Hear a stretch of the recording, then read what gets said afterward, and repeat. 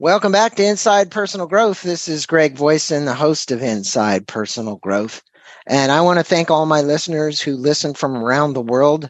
They all know me, but they don't know the three of you. So by way of introduction, good evening to a few of you, or good early evening, and good midday to one of you, Joni, on the East Coast. Emanuel is joining us from Spain. And Phil, you're joining us from England. And Yep. So I'm going to let them know a tad bit about you. Dr. Joni Carley in the upper left-hand corner here is the author of The Alchemy of Power, applies her expertise in values-driven leadership and cultural development in the private sector and at United Nations, where she advises, include vice chair of the Coalition of Global Citizenship in 2030. Emanuel is an entrepreneur, writer, philosopher, philanthropist, and activist for social transformation. He began his adult life by traveling the world on a decade-long quest for his spiritual purpose before beginning his professional career as an editor-writer for Reader's Digest. I didn't know that. Upon discovering his right livelihood in the realm of cultural exchange, he founded and managed numerous exchange organizations in Spain, US, and UK. And he's got a very long bio. And for Joni, you would go to JoniCarley.com to learn more about her. Ley. Sorry, that's what it says, but that's not what I said. And for Emanuel, it's EmanuelKuntzelman. And it's at Kuntzelman. Am I saying it right? Okay. Yeah, that's good. .com. And Phil, last but not least, who put this whole podcast together, has near 20 years of experience working with organizations and leadership transformation. I best know him through Richard Barrett's work at the Barrett's Value Center and international organizations, currently working through as a consulting network in over 90 countries. He says now he's semi-retired. I don't actually see that, Phil. No, I don't. And he works for BBC as a senior cultural transformation advisor. But I best know him. And if you want to actually learn more about Phil, not only this book, but his other book is Amcara. Did I say that right? AMCARA? Amcara.life. Okay. Yep, AMCARA.LIFE. LIFE. Well, you can find out more about Phil there. And today we're going to be speaking about the Holomovement, embrace our collective purpose to unite humanity. And Emanuel, you're the leader of the charge hard that put this together. They got all these people to write pieces. And I think that's where maybe let's start there. Each of you in a round robin, starting with Joni, share a brief overview of Holomovement and really what inspired you to contribute to the book, because each one of the chapters in this book, for my listeners, has different contributors. And I guess because of your Reader's Digest background, he did the Reader's Digest version. Well, I hope it's a little better than that. No, it's much better. But you know something? For a lot of listeners, the Reader's Digest version is what they want. So, but it's true, because it's a fabulous blend. Because one of the problems when you pick up a book like this, it gets so deep and so hard that it's hard to go through. But this one doesn't. This one, you really get that deep, good, powerful punch, and then you're on to the next one, and then the next one. And so it's always fresh. And the chapters are relatively short, so you get so much in each chapter, but you don't get bogged down. Yeah. And Emanuel, for you, brief overview of Holomovement. We said something about David Bohm. I think many of the listeners aren't going to know. So maybe this is an opportune time for you to talk about the Holomovement. Also, what kind of inspired you to want to go to all this work to put this book together? Yeah, well, thank you, Greg. Actually, this book goes back about 50 years. I was inspired when I was a freshman in college by a sociology professor who pointed out the many challenges of our times, climate change, overpopulation, buildup of armaments, inequalities, etc., and presented it to us as young students as the challenge of our lifetime. And so I set out on a life journey to do what I could do to contribute to some kind of solution to this meta crisis we are living in. And early on, as a sociology student, it occurred to me that there needed to be a movement of movements, a network that connected all of the many organizations the world over, hundreds of thousands of nonprofits working together with a similar cause that haven't really combined forces. So I conceived of an idea to try and bring this together under one name and one resource to make efficiencies and try and move forward in taking action to getting something done. So it really comes from an inspiration from many years ago, and never knew quite how to frame it or what to call it until I read a book by David Bohm. 1984, I read the book. This book was published in 1980. It's called Wholeness in the Implicate Order. And in that book, I first came across the term Holomovement, which was coined by David Bohm. He's an American physicist. He was a protege of Einstein back in the 1950s, has written some of the foremost texts on quantum physics. And today, his theory of quantum physics has gone mainstream. The Nobel Prize in Physics last year was given to 3 physicists who spent their lives proving the theory of non-locality, which is really fundamental for Bohm's theory to be applicable. So Bohm died back in 1994, but his truth and his understanding of the nature of the universe in quantum physics is finally being vindicated and going mainstream. And the term Holomovement came from him, and it's really the unbounded flow of oneness between an implicate order, divine source, explicate order, the reality we experience. And he explains that they are really all one. There's just one flow between them, gathering information from the implicate, expressing it in the explicate, and moving back and forth. So it seems like a beautiful explanation of the universe and a nice single word term for a grand social movement to unite humanity. Well, very ambitious movement to take on a book like this. And I want to commend you, Emanuel, for number one, just hearing about your history. This has been something that's been part of your DNA forever. And, you know, when you find a purpose in life and you continue on with it like what you're doing, I just want to commend you on that. And Phil, you as well. I mean, I've known you for a long time through Richard Barrett. And maybe an appropriate question would be the concept around collective purpose is kind of a central theme. We were just talking about Emanuel's purpose. You know, he found it a long time ago and he's stuck with it.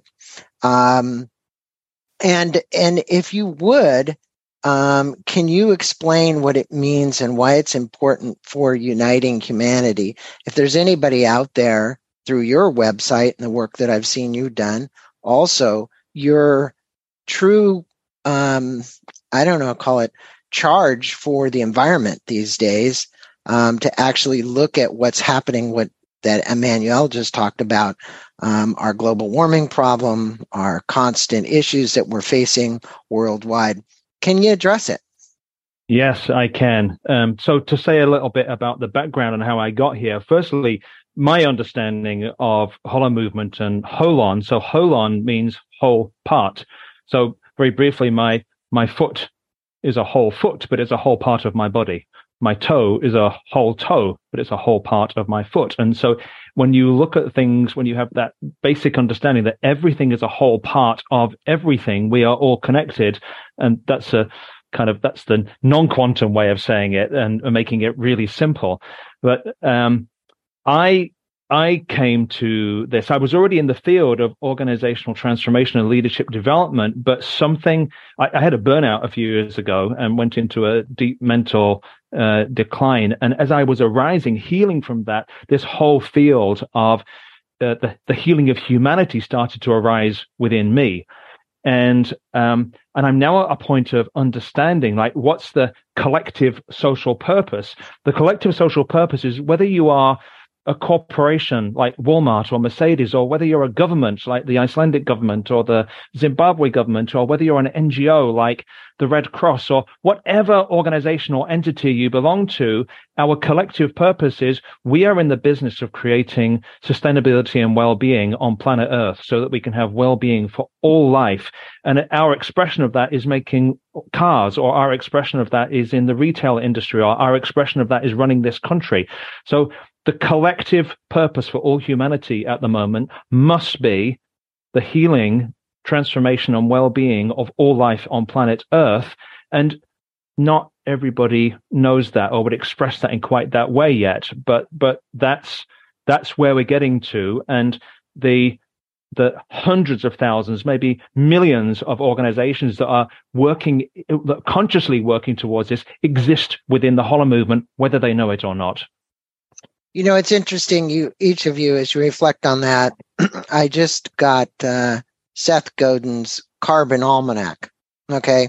And many of you might know, Seth Godin for not being somebody that was so sensitive to the environment, trying to go out and literally create buy, more. And he had this huge epiphany as somebody who's authored 26 books and, everybody knows who he is, that he was going to dedicate the rest of his life toward solving this global warming issue, right? And I thought it was just quite interesting because here's somebody who did so much to proliferate the purchasing of we're not enough, you need more, advertising business, let's get more, let's buy more, let's have more, let's do whatever. And he took a big shift. And I'm seeing a lot of that happening to each of you. I'm sitting here interviewing authors who've now kind of shifted, and they're trying to kind of be part of this movement, this Holomovement. And with that said, each of you brings a unique perspective and expertise to the book. And Joni and Phil, your chapter was on values. And how did your individual backgrounds kind of contribute to shaping the content of the message that's out there in the book? And so maybe we should start here with Joni and Phil. Does that work? Sure. So I got my doctorate, a doctor of ministry in the reinvention of work, with a dissertation called Noble Seed, Royal Soil. So the question that's been burning in my heart for a long time is, if every sentient being is a noble seed, how do we create the personal and the global soil to bring every seed to its fullest fruition? And what I know about the fruiting of the human spirit is that it always wants to express, it wants to expand, it wants to evolve into greater joy, into higher consciousness, into deeper connection and understanding with one another, with the greater good, with the greater isness that is beyond words. And so that human drive is something that always compelled me to look at what are the conditions that support that. And there's so much talk about change, and I work at the United Nations. I do a lot of work in that space. It's been a very dedicated space for me my whole life. And yet nothing that I was seeing was really making a difference. In fact, and I even ran a philanthropic foundation for a while. And what I realized was a lot of funding was just putting fingers in the dike. And that you'd have a leak over here, you'd plug it, and then you'd have a leak over here and you'd plug it, and then you'd have a leak over. But all that did was perpetuate a bad paradigm. And so, you might put food in hungry kids' mouths, and that's a good thing. I'm not arguing against that. But at the same time, if we don't look at this larger, more paradigmatic shift, where we have a culture that honors the unity in our diversity, that honors the diversity, that each person has a different purpose and may not even be connected to purpose. And yet still there is that human spirit to live and to thrive and to be better and to do more. And so how do we nurture that? Well, we need a very different ground. We need different soil. That's the royal soil.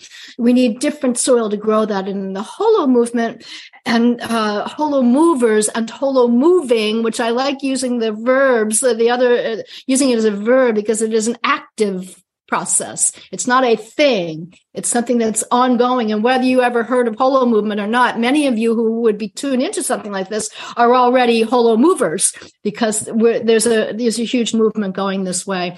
And so my work is really about supporting that movement, growing the soil, and the holo movement, the holo work, and this book sets a framework for that. Set some real mesh work that we can start to organize from within and sets parameters. Well, something that you were saying just then, and I see it in each of you, right? And let me just use some of my background in spirituality here to bring this up, is there's been an awakening in your souls, each of you. Now, Emanuel, way back when, had this awakening and continued on.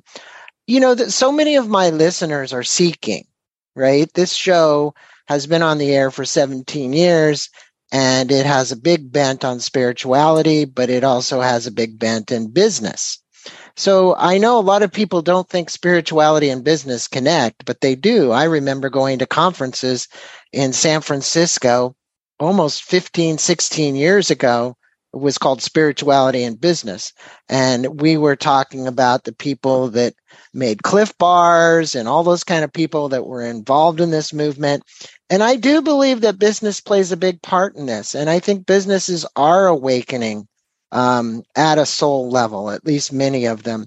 Would any of you like to kind of comment about your own soul awakening, your own spiritual movement, and how you see this happening with Inside Business? We'll start with let's start with Emanuel, and then we'll go to Phil.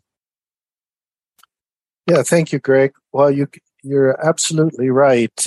There's no separation between spirituality and business, between spirit and physics. As the Holomovement would say, it is all one. It all comes from the same source, and it's just different degrees of frequency and molecular bonding that really separates the difference between our consciousness and the computer in front of us. But it is all one.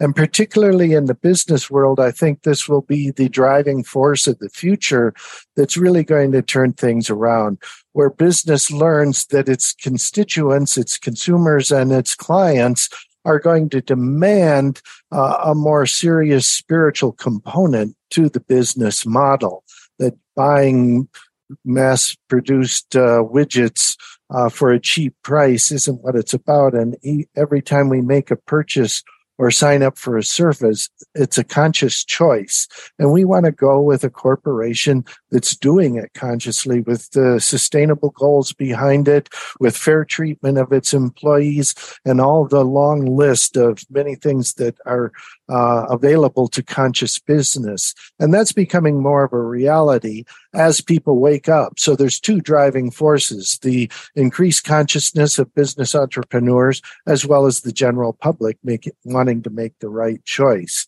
And finally, we can each make a choice to go into business for ourselves that contributes to the good of the whole.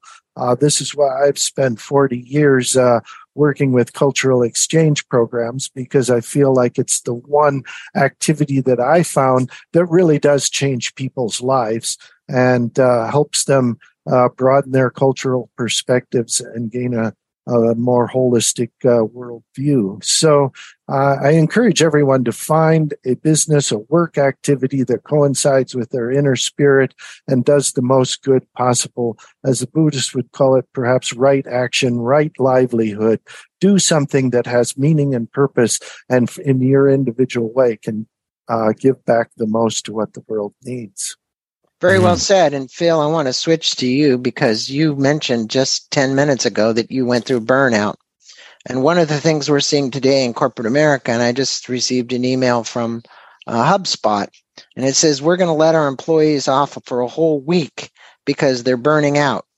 Now, interestingly, you said you went through a deep burnout and then went into some depression. And I think this is important for we're talking about real things now that are occurring not just with Phil, but that are occurring worldwide everywhere, that are awakening people. I think COVID accelerated the process. And whether you liked it or not, it was certainly a big wake-up call for everybody. Phil, from your personal experience, your spirit, bringing spirit to business, I know you worked with Richard Barrett for years and years. You guys were all about values, values driven. Speak with the listeners, if you would, about how you in your own story, because each of you has a story we could spend an hour on just this podcast, that you think the listeners out there today would relate with this book, The Holomovement, and how you can bring this interconnectedness. So one story which I feel represents all of that is some work I did with a bank in Latvia. So I had a call from the president of a bank in Latvia who said he wanted to use the Barrett methodology to transform his organization. And actually, when I met him, the first thing he said is the transformation of this bank is about love. It's about bringing love here. So I knew that we had an amazing foundation to start with. And I worked with him and his executive team and the whole bank over the course of 3 years, and we saw a profound transformation. And the owner of the bank said, how have you shifted financial performance, customer satisfaction, employee engagement, all of these things so powerfully? Turned out the owner of the bank was the government. And the government then said, can we do this at the scale of a nation? And in 2007, we ran the first national values assessment with the Latvian government and parliament to help the government and politicians understand the values of the people. And it was a truly remarkable process. And so this is the principle that I think that works, that when you have one human being that says, I'm going to figure out what's inside of me and transform what's inside of my heart, then that has a positive impact on the organization that they're with or they're leading. And then when that positive impact grows to a big enough kind of scale, then they have miracles can be produced out at the societal level as well. But frankly, if our ambitions are to achieve the Sustainable Development Goals and heaven on earth, then our number one job is to figure out what's inside of our own hearts and our own minds, and continue to practice some level of something inside that brings us to a level of peace, because that's the key to everything that comes beyond it. I know it sounds a little bit too simple, but I heard this said from the Dalai Lama and in many different places. If we're going to bring, how do you want to call it, change our environment, change our world, that we have to be more compassionate with one another. Now, obviously, he uses the word compassion a lot. A plug for me here. I own Compassionate Communications Foundation. And I think that in this Holomovement, we've kind of been in this divided world, guys. We've seen so much divisiveness, especially here in the United States. Maybe not as much abroad, but I'm actually seeing a lot of it abroad. You can't have a war being fought between Russia and Ukraine and see so many challenges in the world. How would you bridge this gap and find these common grounds to work toward a collective purpose? Because if this book is about that, and each one of these chapters in this book, kind of, as Joni said right at the beginning, has got its own little message, but it so flows so well together. How would you guys like to address that question? And the question is, how are you going to bridge these gaps and find a common ground?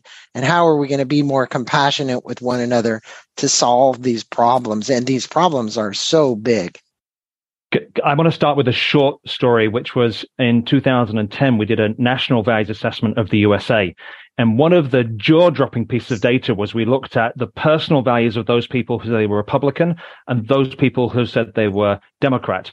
And of the top 10 values between those two groups, 9 of them were the same words. So, the difference was that Republicans said that they held integrity and the Democrats said they held compassion as the word that was different, but everything else was the same. And so when you look at these two groups and everything they're fighting about at the beliefs level, and then you drill down to the values level, you find all that stuff that connects us at a true human heart, soul level. And then we've got the stuff that we can talk about that connects us, rather than at the belief level of the myriad of stuff that we can disagree about and even create wars for. Well, can I drop a little drop of water in the ocean? Mm-hmm. The reality is we are all one, right? I'm a devotee of Self-Realization Fellowship, so you probably remember that from Paramahansa Yogananda. But the reality is that I've never seen, and how do I want to say this, a defect in leadership. Okay. Now look, you at Barrett and Emanuel and Joni you've all worked with leaders, right? Maybe this isn't a bad place to address this, because you guys are working in organizations where hopefully you're seeing leaders that are trying to come together collectively to solve these problems. Do you guys want to address how we're going to bridge the gaps and find a common way for a collective purpose and find leaders who can actually carry on with that message and hold it and keep the movement going? Because when you say Holomovement, this is a movement. Somebody's got to lead the charge, right? Unless it's a collective that's leading the charge. Well, it is. Go ahead. Leadership in this kind of context tends to be much flatter. It tends to not be so hierarchical as we think about leadership. And so that's part of it. But, Phil was speaking to really hardcore metrics. And the metrics are very clear. Financial and social, they all go up when a leader attends to these so-called softer indicators. And in my book, The Alchemy of Power, I go into this. We have all been acculturated, especially in the Western world, into what I call the fluffy myth. And that myth is that all of this stuff like love and caring and values and compassion are inconsequential, fluffy stuff that are, you can only get to those luxuries after you get to how many widgets were produced for how much. That is total mythology. There is nothing that backs that up. All of the data backs up the fact that when a leader is compassionate, when a leader is caring, when the culture nurtures people, people do better. And as far as coming together in spiritual work, part of it is do your own personal homework, meditate, pray, get into that zone, into that area of metaphysics, which expresses differently for each of us. But we have a big part of the problem is the context, right? We're all living in this old paradigm context, even those of us who are thinking far into a Holomovement being our reality, which is going to take generations. But still, we're so acculturated to believe in this separation. But you were right, Greg. Jude Currivan, as a cosmologist in the Holomovement, sets a lot of context. Unity is not some far-off utopian aspiration. Unity is our existential reality. And so the Holomovement seeks to create the context where we can live accordingly. Yeah. And right now we're living in a context that says, no, that's not true. No, that, and so we're all in conflict because we're living in this cultural context that's just not true. It doesn't hold up. Well, I think you're absolutely right. And I want to talk about Holomovement also explores the role of spirituality. And I'm going to use the word consciousness. You have Ken Wilber as one of he's been on the show here many times. He's part of this book as well, and a lot of thought leaders. And again, Emanuel, thank you for bringing them all together in one spot. In the quest for this unity, and this question is for Emanuel, how do the aspects help us navigate the challenges that we face? Pardon me, I'm going to knock that out. This book really does a very good job in each and every one of its chapters to kind of address the Holomovement, but more importantly, address this elevation of kind of consciousness. That was Bohm's theory as well. And while we talk about it, I'm not certain that everybody out there listening today really gets what an elevation in consciousness is, right? I think this is a great question for you, Emanuel, because this has been your life's work. And you're the one that was in charge of putting all this together. So what would you say for a listener out there today who is finding themselves in this position where they want to do something?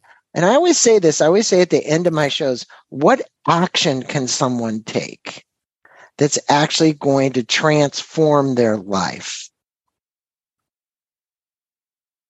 Well, that's precisely the question, Greg. And each individual needs to ask themselves that question.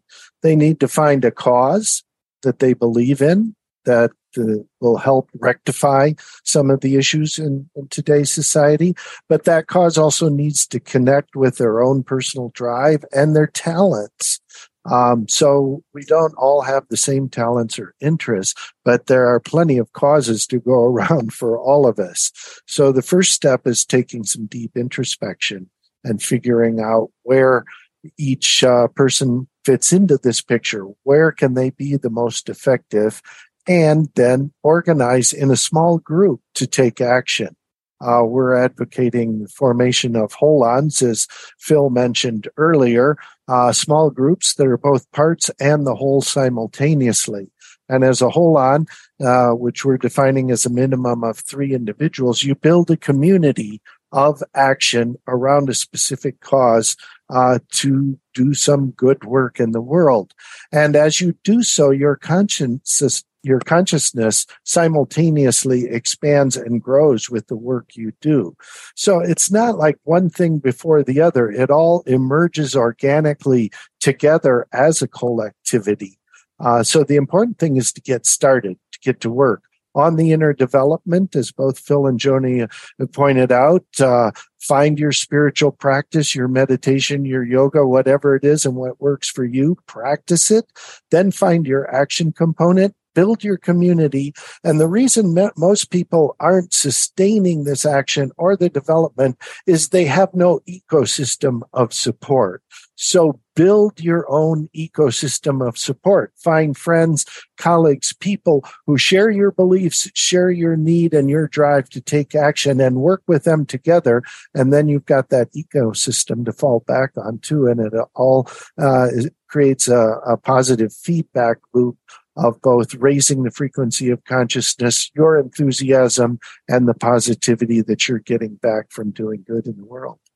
And I appreciate that. Choose love. Just choose love.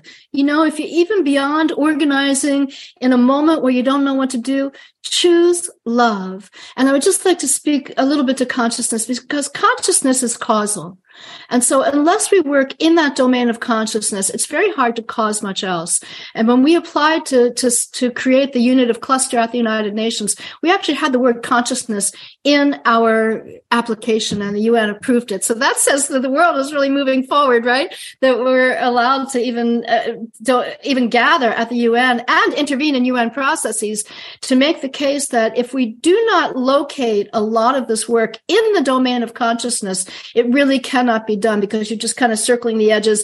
Again, you're fighting these little fires and putting them out within a paradigm. You're saving a paradigm that's not worth saving, and then not putting the energy into a love-based paradigm. And so really just even taking a moment, even beyond organizing and finding other people, all of that is good, but just taking a moment to say, how am I seeing this? Am I seeing this through a fear and separation-based lens, which is all I've ever been taught my whole life? Or am I able to now refocus this? Am I able to put on the holo glasses and say, can I see this from a love-based perspective? Can I shift my own consciousness around this? Well said. And Phil, I'm going to get to you. Okay. I respect and totally honor what each of you is saying. And I think, one of the things that keeps each of you going is your own insatiable curiosity for life, for making a transformation, for making a difference. And that curiosity led you to a very strong purpose. Phil, in your case, you woke up and said, this isn't what I want to do. I want to do something else. And I think all of us as human souls on this planet, growing and evolving, we go through these processes of transformation, huge transformation. Something awakens within inside of us. And before I go to my next question, Phil, hopefully I didn't interrupt that train of thought, but I needed to get that in. What would you like to say? Well, I wanted to share something on consciousness because it's on many different levels. There are deep spiritual aspects to consciousness, but there's a really practical part, which is like knowing something today that I didn't know yesterday. I was coaching a leader a couple of weeks ago and encouraged him to say thank you to his team.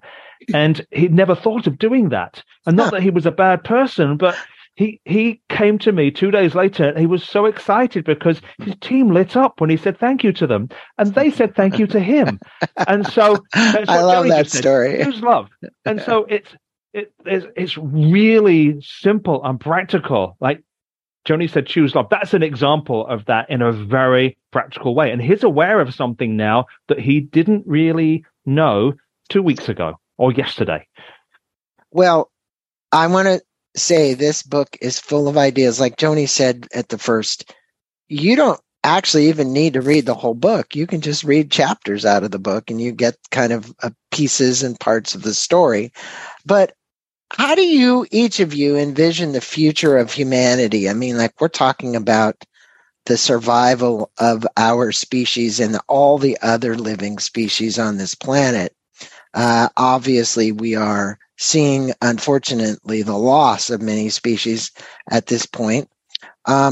If we embrace the principles that you've presented in the Holomovement, what can you envision for humanity? I know many of us, I'm not a doomsayer. I think we have the opportunity to reduce global warming. I think there's still time left for us as a species. But I believe that what you guys are doing, it's people like yourselves, which is why I'm highlighting it, that actually are going to help the world make the transition and the shift. What do you think is in store for us? And we'll start with you, Phil.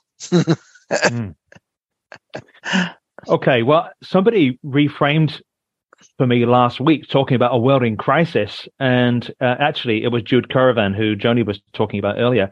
She said, maybe we're not a world in crisis. Maybe we're a world in metamorphosis. And if you take the story of a caterpillar going to a butterfly, that's a painful process. And the imaginal cells, many millions of them get killed in the process of that happening. It's a painful metamorphosis. And it's not easy. The recent transformation I've been through in my own kind of burnout and depression, that was another metamorphosis, which was far from pleasant. And I feel now that humanity is how would we treat things differently about being in crisis versus metamorphosis? Because that says we're actually moving in the right direction and we need to know that it's going to be painful, but we're on the right track. And so I too hold huge optimism and hope for this. And I know that it's not going to be easy. No, and with that for you, Emanuel, I'll throw this out to all of you, but let's start with Emanuel. What do you hope readers are going to take away from Holomovement, and how do you see it contributing to larger conversation around unity, purpose, and collective action? Because this is the point of the podcast where I actually like the listeners to know, okay, what can I do? Or who do I have to become? Right? And maybe it isn't always about doing. Maybe it's this shift in our own consciousness, the little small things that we do as individuals that make a bigger impact in the world. Examples for me, I know this may sound silly, but I've been profiling companies that I see that are doing good in the world, right? And one of them is, you guys could laugh at me, but we throw away 1 million plastic bottles in this country every second, right? So now I said, no more shampoo bottles. I went to solid shampoo soap, right? I had never experienced it. There's a little company in Lithuania that's making this soap. It's called Solid U Cosmetics, and it is the best product. I'm going to plug the hell out of it because not only it is the box that it comes in, this little teeny box, it completely decomposes in 42 days in the ground when you put it in the earth. So, it's companies like these, to me, that if we all started using their products and stood up, and this was the action, or you have a Lomi on your sink and you're grinding up your waste materials or whatever it might be. I know you have to weigh out the impact of the use of the electricity, but I've taken tons of movement on my own, right? And just in the last probably 5 years. What is it that people should take away, though, Emanuel, around this purpose and the collective action that they could take to make a difference? Well, thank you, Greg. And it is a shift in consciousness. It's happening and accelerating, but it's got a long way to go. I think reading this book, it is a lot of the theory and philosophy. It's not a manual for taking action that we kind of leave up to the reader, but it helps dispel many of the mistaken assumptions about the whole old paradigm, that is based on this notion of competition and competition for scarce resources, where in actuality, if we turn it around, we learn cooperation, shared resources. There's a huge unlimited abundance of energy, resources of all sorts that we can access. Just simple example of our political parties and governments.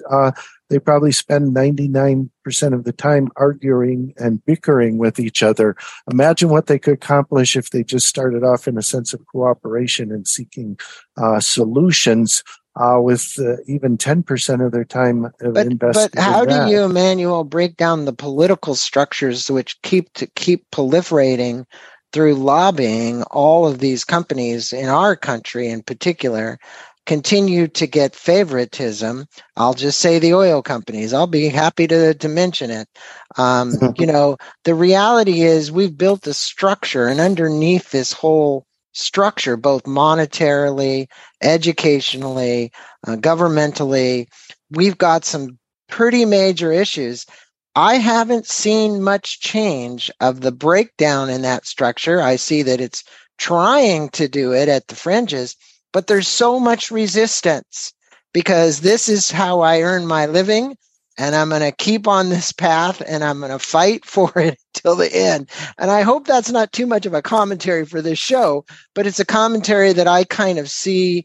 And then the people that take those positions of power continue to get, how do I want to say, fluffed up from the power. Joni would say, it's like, okay, my ego needs this, so now I'm going to keep going on. And I keep saying, where are those leaders? Where are those leaders like us? How come we're not stepping up? Well, I think people are. I think one of the problems is we want to get into doing mode so quickly, and it's part of our conditioning. And the reality is that there are phenomenal projects going on in the world. Yeah. And if projects alone were enough, the world would be there because there are enough fabulous projects. But we're not there. We're far from there. And I think part of Phil's and Jude's analogy to the butterfly is, for real change and for any kind of creativity, there has to be chaos. And so we are entering and maybe squarely in that period of chaos, the falling apart. And the more you try to hold on, the, big front, big back, the more things are going to fall apart, right? The yin and yang. This is what I guess maybe I'm looking for the coherence from the chaos, and and that's where the consciousness comes in, because the coherence happens at that level of consciousness. It doesn't happen at the project level. It happens at the project level when people of the same consciousness come together and work on the same project, but that still isn't the kind of coherence that we're talking about. It happens from people taking the time to read, taking the time to say, I'm going to choose love instead of reacting to that person the way I normally would. Then you build a little tiny chunk of coherence right there and then. And that's enough without having a great big project or purpose. That beingness, that coming into the metaphysical realm, valuing the work of the metaphysical. We have so put on extensive valuation for everything physical, and we've given almost no valuation for the metaphysical. And the metaphysical, like the iceberg, right? 90% of it is below the surface. Well, the metaphysics are 90% of our lives. Yeah. The invisible stuff is what turns us on and really makes us go and drives our purpose. And so attending to the metaphysical, attending to the invisible, attending to the being, and having the courage to say, I don't have a sense of doing right now. I'm going to sink in an active sinking in, right? It's not a giving up, checking out. It's a sinking in. That's where meditation is different. Meditation isn't just daydreaming, right? Meditation is an alignment. It's a sinking into a kind of beingness. Emanuel, this book is the roadmap. You said that, kind of. And you said it's a framework. How I would put it that way. It's a framework. And each of you has done such a wonderful job in this. But Emanuel, I think for you, as we're evolving as a species to try and come together in more connectedness, more purpose, more interconnectedness, more ability for cooperation versus competition. I've heard you make references in between those. What would you like the listeners to kind of take away from our interview today? Well, I think one of the main things is the point you were making, Greg, about individual choices on a seemingly very small level, like changing your shampoo to not throw away a plastic shampoo bottle. It seems like a very small thing, but everything you do, every thought you have, every act you take, if you multiply it by 8 billion, population of our Earth today, then you can see the impact it could have. And I think we have to go about things from that point of view. And as far as the slow rate or never changing large social institutions, whether that's our government or anything else, we just have to realize that the larger and the older the institution, the more slowly it is going to change. That is the nature of reality. We can't expect the government to solve our problems because they're very slow, they're very divided, and they're very old paradigm. So if we're looking for that to save our world, it's not going to happen. What has to happen is a grassroots, ground level uprising of human values, as Joni and Phil have pointed out, which we are in agreement on. Truth, beauty, and goodness in the human heart and soul. Get back to that. And love, as Joni asked us, choose love, choose compassion. You'll be happier. Your neighbors will be happier. There's a snowball effect of love and happiness. It actually really works. It always has. It's always been in the wisdom traditions. We just lost track of it in the materialistic pursuit. So I would just urge everyone read the book. Get the foundation, the science, the understanding, the research behind how the universe is one, is a living, compassionate, sharing universe. Convince yourself of that and put it into action on an individual basis. And you'll see how it works, gives you the feedback. You'll feel better on a daily basis. You'll do more. And it's going to take place from the ground level up. And there will soon be in our lifetimes a critical mass of people sharing in this vision and leading it forward as an uprising of human understanding. There is already critical mass. Joni, I'm going to come to you. You've talked many times through this podcast about choosing love over fear. And I just heard Emanuel say the same thing. And I get that. And would that feel like for some of our listeners? It would feel like taking a breath. Sometimes it would be responding rather than reacting. If you feel yourself charged up, that's not the time to react. That's the time to step back, take a breath, touch base with the larger wholeness. I think that something Emanuel just said is really, really important. We do put a lot of focus, especially in this genre where we're speaking, the audience who's listening and all of us, we tend to say the inner being, the person, do your own inner development work. That's really so. But we risk being narcissistic around that, because the other part of that is also true, and why a book like The Holomovement is so important. You also have to think of the greater whole, the greater good. And so to take your consciousness in the both and, what's the greater good here? What's the higher purpose? What's the bigger picture here that I can step back? So sometimes I think the most important thing a leader can do is take a trip to the bathroom instead of reacting. Take a walk.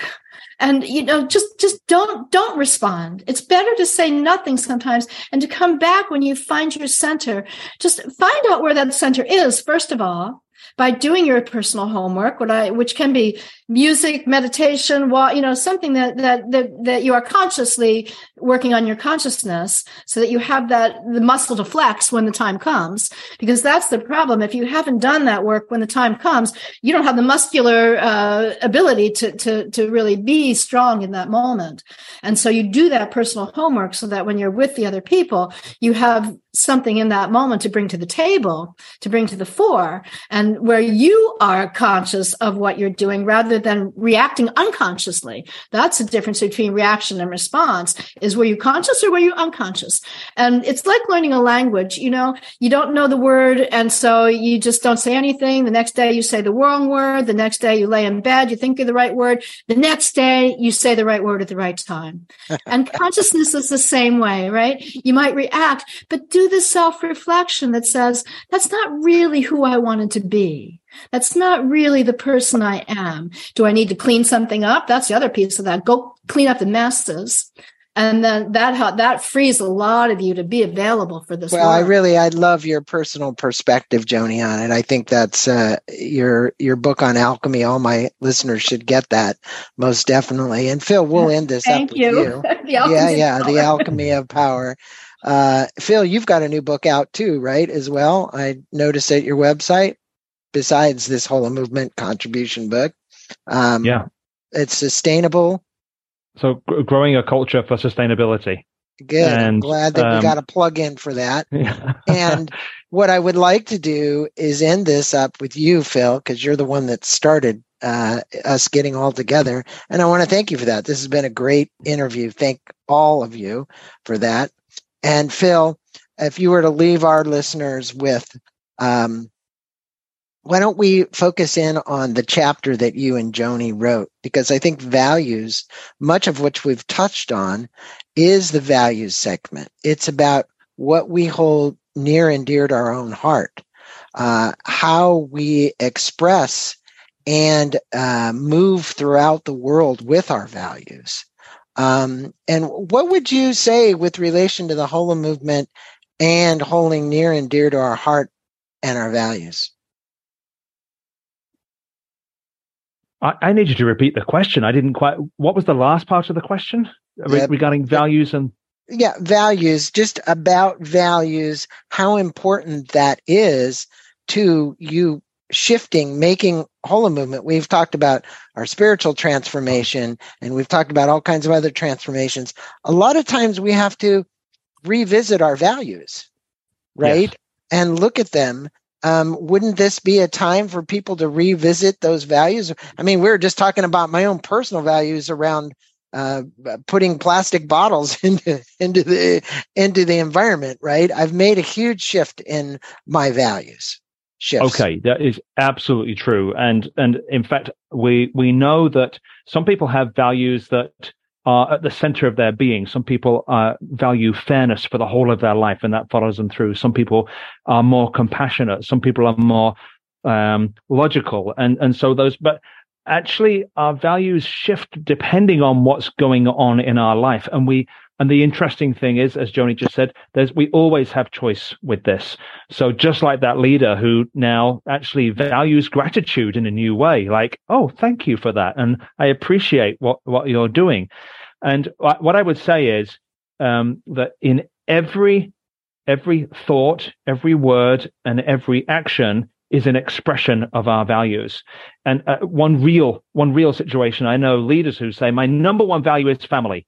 And they work ridiculous hours. They don't see their children to the weekend. And then they're on their mobile phone checking the latest stock price and emails and things. They might think their number one value is family, but actually they value something even more, which might be wealth or status or something else. And so to get or maybe just more, Right. That's what I'm saying. And I think what we have to do, I'm not advocating minimalism. What I'm advocating is that people really make strong choices about their next purchase. Right. Really look, because it's those small things, and then who you're purchasing it from and why you're purchasing it and what you're going to use it for. Because there's so much of what we have. We have so much abundance, as Emanuel said. We've got a ton of resources out there, but that doesn't mean, depending on the U.S., what are we using? Like 3/4 of the world's energy. It's so backwards. It's out of balance. And what we're all trying to do here is find some homeostasis, move forward as souls and individuals. And you guys are giving a roadmap for that, and have in Holomovement. And I really want to just, again, thank all of you. Namaste to each and every one of you. Thank for being on Inside Personal Growth and sharing your thoughts. And for my listeners, we're going to put a link to all of their websites. We're also going to put a link to the book. We'll also put a link to Joni's book. We'll put a link to Phil's book. So in that blog, please check it out. Thank you all for being on the show, and thanks for your time today. Thank you. Thank you, Greg. True Thank pleasure. you. Thank you very much. Thank you for listening to this podcast on Inside Personal Growth. We appreciate your support. And for more information about new podcasts, please go to InsidePersonalGrowth.com or any of your favorite channels to listen to our podcast. Thanks again, and have a wonderful day.